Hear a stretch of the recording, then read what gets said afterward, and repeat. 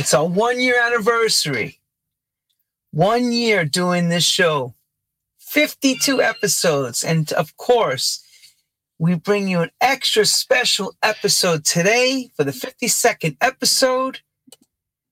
I want to tell you that I'm so happy I have this man because he is a plethora and a historian, an amazing person.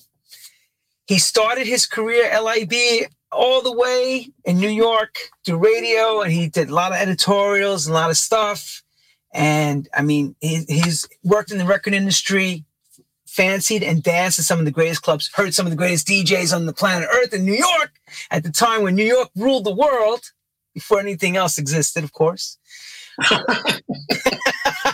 I like to bring up our man, Mark Riley. Mark Riley, thank you for coming on True House Stories, and thank you for... Thank you for having me, man. It's a real honor, especially as this is your first anniversary. And thank you for keeping the story of the music alive, because it's so important. Oh, thank you. Yeah, no, it's not easy. It's not easy tracking everybody down, but because of COVID, I've been blessed to catch everyone around. Because normally trying to get all these DJs to talk, including myself, we're all traveling and busy living life and trying to stay above water, whatever we're doing. It's like an interview. Okay, when is it? Where am I going to be now with COVID? And now we're kind of coming out of COVID in a way. Of course, we want to ask you, how have you been dealing with COVID? Because he's not in New York. Funny enough, he's in the UK. Yes, Brighton. In Brighton, sunny old Brighton, near the water. I know. Yeah, near the 5-minute walk to the beach. Played many times down there at the Zap Club, so I know the area. I know the area. Nice town. How have you been handling COVID? What have you been doing the last, you guys just come out of lockdown that side Monday, basically, right? Yeah, I've really been kind of staying close to home. And, I'm diabetic, so I go out and bike 6 days a week. Usually do a couple of circuits around a park that's nearby here. And other than that, just trying to avoid catching it, because it's funny, Brighton's rates were very low to start. And then during the second lockdown, they skyrocketed. I mean, really skyrocketed. They started out with maybe 30, 40 people for every 100,000 residents. At the peak of the second lockdown, it was up to 778 people per 100,000 residents. Then it went right back down again, so it was very low. Now it's back up again. It's about 400 some odd per 100,000 residents, which is, and you got a lot of kids here because there's a lot of schools. And, the kids really, I don't want to say they ignore the regulations or whatever. And now they don't have to worry about it because there are no regulations technically anymore. But, if I go indoors, I wear a mask. We go to restaurants, which we do occasionally, my wife and I. We try and keep ahead of the curve. So neither one of us, our daughter did have COVID early on. But she managed to recover from it. She isolated, she stayed in a B&B not far from here. So knock wood, she turned out to, had a relatively mild case. So how did you get from not catching it from her early on? How did you all figure this out? Because did she have symptoms, or was she symptomatic or non-symptomatic? She had mild symptoms. She tested herself. She came out positive, and she immediately left our house and went and stayed in a hotel, essentially, until her quarantine period was over. And then she, little by little, got reacclimated. And, after a while, she was fine. Oh, good. And thank God, of course, you didn't get it. So, because being a diabetic, this is the kind of thing it likes. Yeah, exactly. So I'm very, very careful. And I would urge everybody, be very, very careful. I'm lucky. I've had 2 shots. I feel good about that. But I still don't take any chances, because right now there's a fairly large number of people who have been double vaccinated but still get COVID. It's not the heavy COVID. It's generally apparently not long COVID, but they still get the virus. There's a very popular guy over here named Andrew Marr, who does a public affairs show. And he was out for a week because he, after being what they call here double jab, he caught it, you know. So I am very, very careful, and knock wood, thank God, I haven't gotten it. Good. Thank you again, and please stay safe on that note. Please. Oh, yeah. You too. Yeah, I'm trying. Look, we're all trying. Absolutely. We're all trying to stay safe. We just don't know what to do. I mean, like, you know, the gates lifted in 2 months ago. Mm-hmm. And quietly the Delta variant, and I use the word Delta as in the capital D, has started to make its rise. Now, I look at some of the posts from people in our music industry, and they write things like this. X person has been completely double vaccinated, you know, double jab, whatever, but yet fully sick. Now what? Question mark. Now what do we do? Because they led us all to believe that the comfort zone would be if you're vaccinated, you're all right. Good. Yeah. Now here's the gray area, the little fine print. You know, the commercial goes like this, like it goes real fast. Yeah. The fine print is this. Wear your mask. Be careful. Don't go around people. Stay inside. It's like, you know, what do we do? You know, not live. Well, you know what though? What people are saying about the Delta variant over here is that, it's good because like 90% of the people that get it here are getting the Delta variant now. But it doesn't usually end up in hospitalizations and very rarely ends up in death. COVID ain't no joke, and it's not going to be fun for anybody, but at least it's not fatal like it was during the first and second waves here. So, you know, you got to be careful about it. You got to make sure you take your proper care. I've been getting these masks, the KN95, or what they call FFP2 masks. They're very, very good. The only problem with them is they're disposable, which isn't good for the environment. But the other day, my wife recommended some triple layer masks that I've been using now for the last day or so. And they're reusable and they're breathable, which is also a really I know. That's the thing. You feel like you're suffocating in the KN95s. Yeah, you do. Sounds like you're like... You're safe.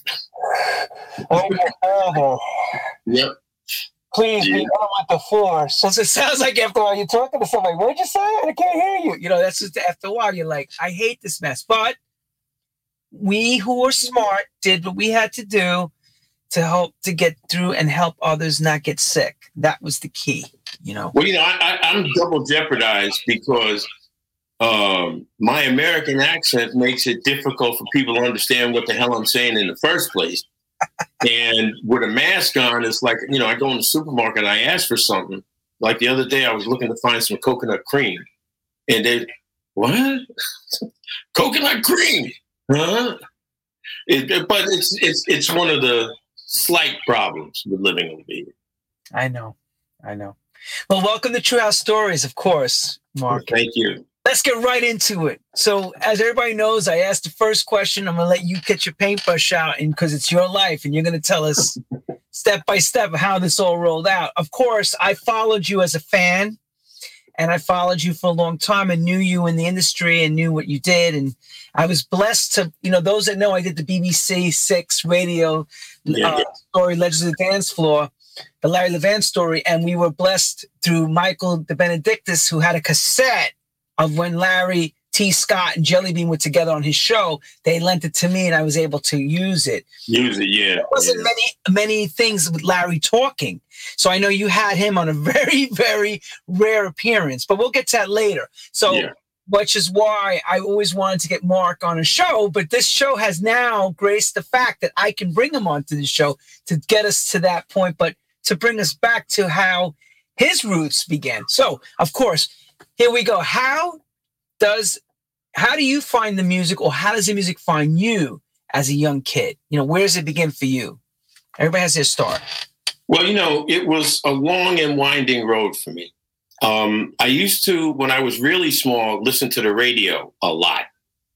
And back then there was a station called WMGM that used to have a top top 20 countdown every night. So, I used to listen to stuff. It was popish stuff back then. But I really got bonded with radio because when I was about 6 or 7 years old, I went to breakfast one morning and my mother made a bowl of oatmeal. I hate oatmeal. To this day, I hate oatmeal. So I told her I wasn't going to eat it, which was a huge act of defiance on my part. So my mother said, "You will sit here until you eat that oatmeal. I'm not throwing it out. You're going to eat it." So I sat there from 7:30 that morning until 5:30. The milk had curdled by the time she, sent me to bed with no supper. But the only thing I had was a radio. She left the radio on the kitchen table so I could listen to radio all day. That's all I did other than go to the bathroom. So I kind of, fell in love with the medium on that level. And as I got a little bit older, my older brother, Clayton, was a jazz aficionado. And he had a really good sound system in his house.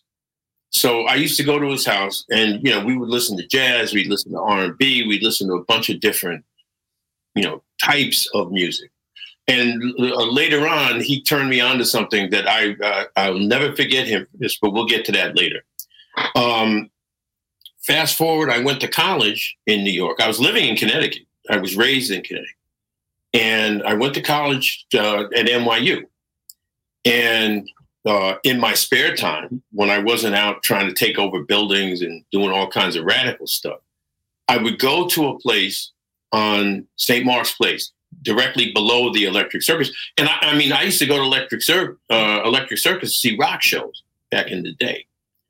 But underneath there was a place called the Dome. And the Dome was this kind of small, very crowded, very cramped kind of space, but it had the most wonderful jukebox you would ever want to hear. And it was actually the only club I ever went to that didn't have a DJ. They just had this, and of course you kept having to put a quarter in to hear a song. So they made a fortune when it got crowded, when college kids were home on vacation. And there were a number of songs that really kind of stuck in my mind from that period, including one that I just listened to earlier this afternoon. I don't know if you've ever heard this song, Lenny. It's called My Lucky Day by a guy named Frankie Newsom. No, I don't know that song. You check it out if you ever get a chance. It's a great piece of music. And the people at the Dome were not demonstrative.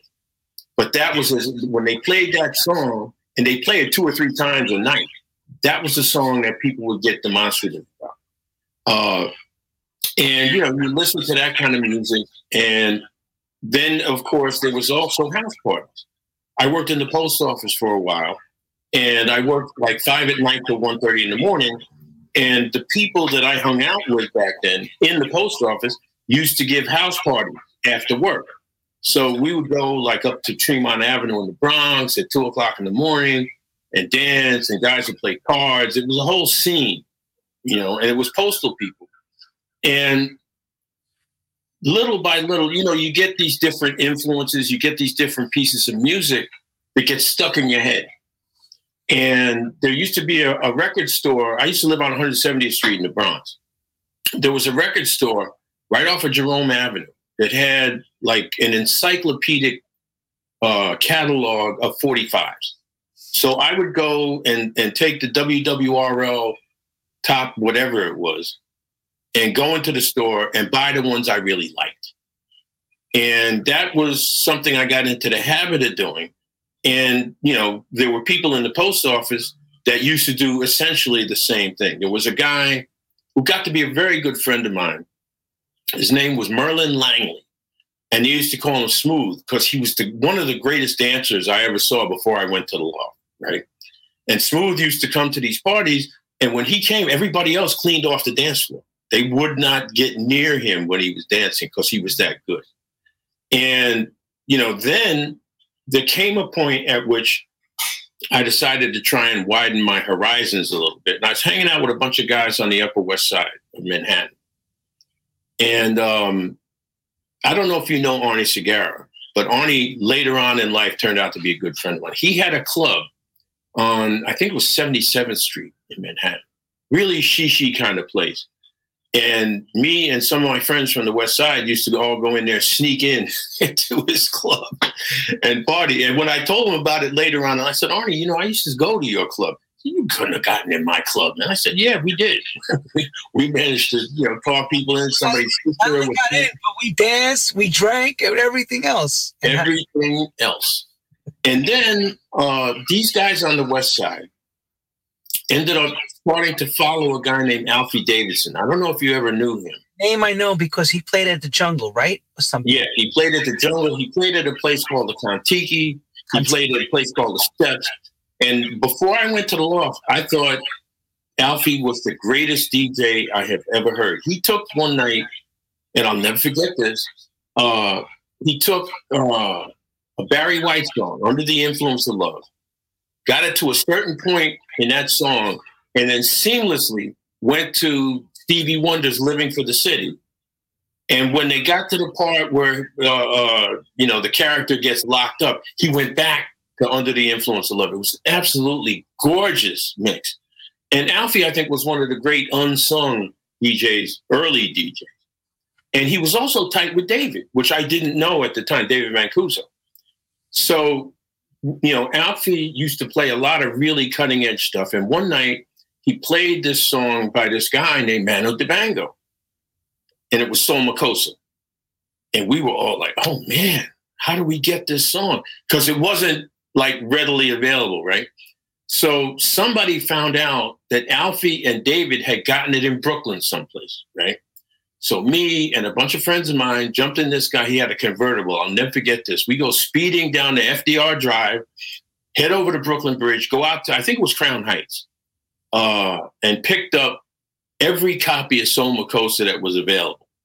And then later on, a couple of other people bootlegged Soul Makossa, so it was more widely available. It got to be very popular. But wait, you went and picked them all up. What did you do with the copies? I don't know. Everybody kept one. Oh, so basically you guys all had it for yourselves. Not like you went and go run and give one to such DJ or Nicky Siena. Oh, no. We didn't know any of those people then. This was just among this crew on the West Side. Gotcha. This was the only DJ we knew back then other than Alfie, and we didn't know him. We just followed him. But there was a guy named George Wheeler, whose father used to have a restaurant on 109th Street in Broadway called the Ideal, Latin restaurant. And it was a really nice place. And he was really cool with, because we were kind of a ragtag bunch of guys back then. But he was always very cool, welcomed us in. And we got to know George. So we went and checked him out a few times when he was playing. I always associate him with a song called Undecided Love by the you ever heard that by the Checkers? That I know.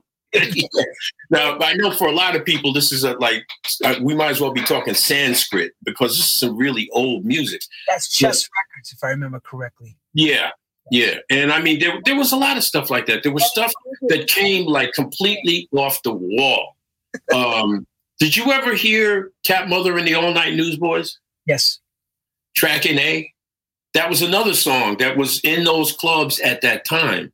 The only song or the only album that was produced by Jimi Hendrix, but he did not play on it. He died actually a year after it came out. But there was a lot. There was rock stuff. There was straight up R&B stuff. There was a lot of different types of music, and the best mixers, the best DJs at that time were the ones who got a hold of this cutting edge stuff and made it work in their clubs. And one night, I guess it had to have been 72, maybe 73, somewhere in there. Somebody said, listen, there's a place down on 43rd Street. You got to go check it out. It's called The Sanctuary. And I said, The Sanctuary? I don't know anything about The Sanctuary. And it turned out it was in a deconsecrated church on 43rd Street off of 9th Avenue. And the DJ was Francis Grasso, who was an iconic figure in his time. Francis was just an extraordinary DJ and also had a really fantastic sense of what moved an audience. And, he set up his booth underneath a stained glass window. So when the light would come in early in the morning, it looked like Jesus Christ was playing records. It was extraordinary. I was there the last night it was open, and for whatever reason I'm not going to get into, I'm sitting there off to one side, and all of a sudden these guys come in with these yellow outfits on and gas masks on their faces. So I'm thinking like, oh man, these guys dressing up, coming to hang out. This is deep. It was the fire department. And they shut the club, So that was pretty much the end of the sanctuary for me. And then after a wee bit of drift, I ran into a friend of mine who told me about the Loft. He was a member at the Loft. Now, I had heard about the Loft, but I had also heard, don't even try and go down there and find the place. If you're not a member, you'll never get in. Don't try and get in with somebody who's a member as a guest because they'll find you out there. It was considered at that time a very, very exclusive place. So this friend of mine, Mark Newman, said to me, listen, if you want to go, we'll go down one night. So we went to a mutual friend, a guy named Vincent Robinson, who was also very close to David, passed away very young, one of those fashion guys. So we sat around and listened to music till about 1:30 in the morning. And then I got the lecture, all right? The lecture went somewhat as follows. This is a club where there are large numbers of gay people. Do you have a problem with gay people? I said, no, of course not, because I didn't. Yeah, but remember, hang on one second. Everyone remember, this is the early 70s. Yeah. So when he's saying the question, Stonewall was not that long before. Yeah, you're right. Fresh. And I understand them asking that question. Oh, yeah. Gay people lived in let's just say normally, they assimilated in neighborhoods where, say, it was suburban, but you didn't know they were gay. They kept it very quiet until they left. Were closeted, very, very closeted. So that's what he's saying. They listen to him say. They asked the question again. Go ahead.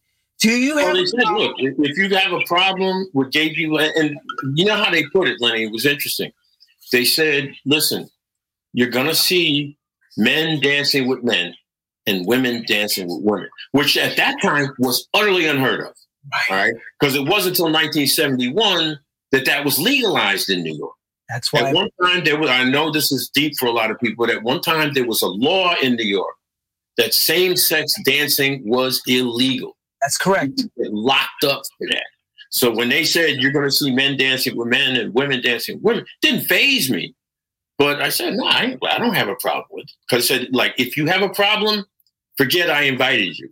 I said, no, I want to go. Who gave you this lecture? Was that Vincent? You said Vincent, David's friend gave you this lecture? The lecture? Yeah, Vincent and Mark. I love the lecture. I remember getting the same lecture when we went to the garage. The same lecture. Same kind of lecture. And we went down to this place. It was on Prince Street then. I never went to 647 Broadway, but we went down to Prince Street. We got inside, and suddenly I had this epiphany. This was the place I had always been looking for. Because the music, first of all, sounded wonderful. The sound system, you could hear everything. And the people, it was a complete United Nations of people. Black, white, straight, gay, Latino, Asian, you name it, they were all there. And Prince Street had a pretty good sized dance floor. So it was all these people, and when certain pieces of music were played, the crowd would just go off. And I had not seen that before. The Dome and other places, even Alfie, they were not demonstrative people. The people that hung out at Kontiki or some of these other places, they put an emphasis on being demure. The women used to wear pillbox hats with veils and stuff like that. Well, the Loft was a complete 360. It was, or 180, I think. People danced, people jumped around, people screamed. And I said to myself, this is my place. This is the place I've been looking for. So everybody just want to say this. When he mentions here's the whole sound system, yeah. Imagine an AM radio, You're playing AM music, AM radio. Just and then you learn FM radio is created with this crystal clear sound. Yeah. That's the difference of what he's talking about. Like you walk in, it was like Technicolor. And I've heard it so many times from everyone that's went has said the same thing. Like Technicolor. You can hear things. Technicolor. Visually and sonically. It was like night and day. So I went that first time. And then I'm trying to think like, how do I get a membership? Yeah, I mean, how can I do this on a more regular basis? So Mark and Vincent put me up for membership. And I thought, well, they probably got a list as long as your arm and da-da-da-da-da. About a month and a half later, I get this envelope in the mail, open it up, and there's my loft card. I was ready to give a party just getting the card. I mean, it was just like, it was heaven. It was absolute heaven. So I went for a few years. And see, this is where, because I tried to silo my radio work, which was about reporting and interviewing people and that sort of thing, silo that away from my underground life, okay? Because I didn't necessarily want the two to mix. But at that time, they were hassling David like crazy down in Soho. They wanted him out. And there was a group called the Soho Artists Association. And they had a newsletter, and they're gangsters and, blah, blah, blah, and all these thuggish people coming. Nothing could have been further from the truth, but they saw the potential, the commercial potential of Soho, because Soho wasn't what it is now then. It was just starting to get popular. A lot of artists living in Lost, who, by the way, were living there illegally, quiet as it's kept. But as it turned out, the Department of Consumer Affairs, and I found this out from a friend of mine whose cousin ran the Department of Consumer Affairs, and they were having a hearing about, not just about the law, but about venues in Soho, which included a bunch of other scenes. All right, there was a jazz scene, a jazz loft scene in Soho, run by a guy named Rashid Ali, which they didn't have a problem with him, but they really did have a serious problem with the law. So I went as a reporter and went to this hearing and sat there for, it had to have been 2 hours listening to these people badmouth the law. And I realized very early on, none of them actually had ever been there. So I figured, let me step up and say, I said, excuse me, I'm from WLIB, blah, blah. Have any of you actually ever been inside the law? And the answer? Crickets was the answer. Nobody had gone inside the law. Now, what's interesting is that hearing, the hearings trying to get at the law back then, were the longest hearings at the time in the history of the Department of Consumer Affairs. And at the end of it, they essentially ruled that David did not have to have a cabaret license. And, it's only been, a couple of years ago that they kind of let go of the cabaret licenses a little. Cabaret licenses, for those of you who don't know, were used to, I guess, oppress people they considered to be undesirable, including, by the way, Billie Holiday. Billie Holiday could not perform in a club that had a cabaret license because she had a drug conviction. And that's how they use the cabaret licenses. So they, the Soho Artists Association was arguing that David needed a cabaret license and did not have one, and therefore he should be shut down. The Department of Consumer Affairs, after a very contentious series of hearings, ruled that David did not have to have a cabaret license. That's right. And the reason was because if you didn't have the money to attend, first of all, it was private. But if you did not have the money to attend, you could give them an IOU. And that was the reason why they didn't need a cabaret license, because money was not a precondition necessarily of entrance to the space. And Prince Street went on for several years after that.